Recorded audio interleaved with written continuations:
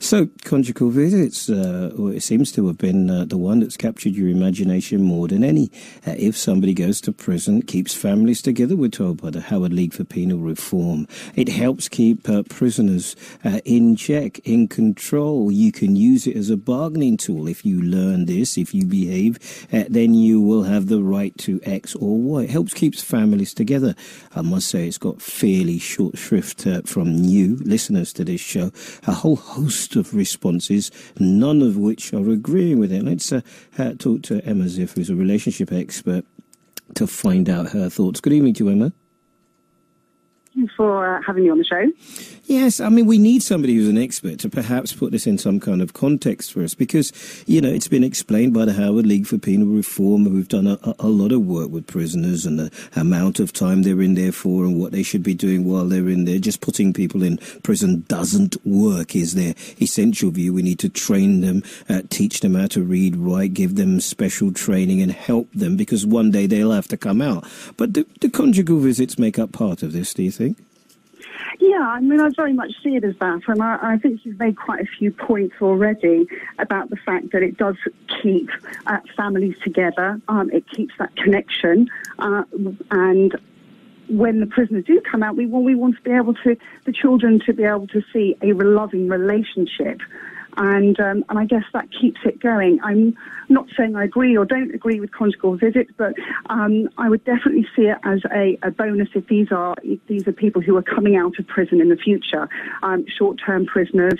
If we're looking at, we're looking at the UK here. If we're looking at long-term prisoners, perhaps it wouldn't be so beneficial from that point of view, from the family point of view, and keeping loving relationships going.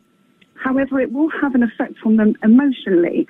So, you know, if you look at the testosterone levels, if you're having sexual relations within the prison, then obviously your testosterone level won't be so high. There'd probably be less anger related to it.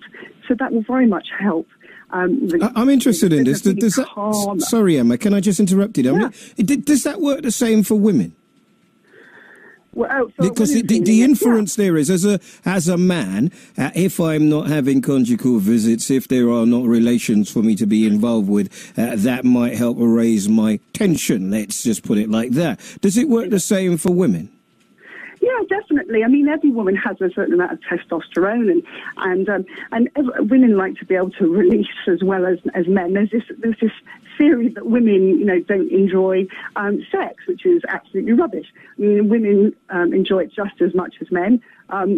And obviously they won't feel so excitable and so het up, I think there'll be a lot less fighting going on in prisons, and you'll feel a lot more refreshed, alive, and it's something you look forward to. But and if it's used as a bargaining tool, then yes, they're going to feel that, well, yeah, you know, this is going to help me see my loved one, it's going to help me feel good about myself, then yeah, well, you know, if it's going to help the prison service, then, you know, why not? Let's have a read, if you don't mind, Nico. I'd love to get Emma's response. Just a sample of some of the messages we've been getting in Read the Subject. Now, Johnny says they should most definitely have conjugal visits depending on the crime. Rehabilitation and not punishing the families is what's needed.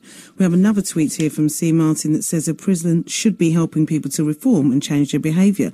Regular sex with their partners could motivate them. Yeah, so people, those are the only two we've had tonight, agreeing with you. How would you decide who gets it, who doesn't get it, and what the criteria should be in order for you to get it? You can see how difficult this might be. Yeah, I mean, if the prisoner's being troublesome and they're causing havoc, then you want to hold it back, abstain, perhaps like it'd be like at home, wouldn't it?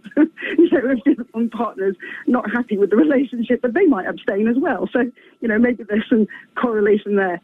And, yeah, you know, this would very much help to use it as a bargaining tool. Why not?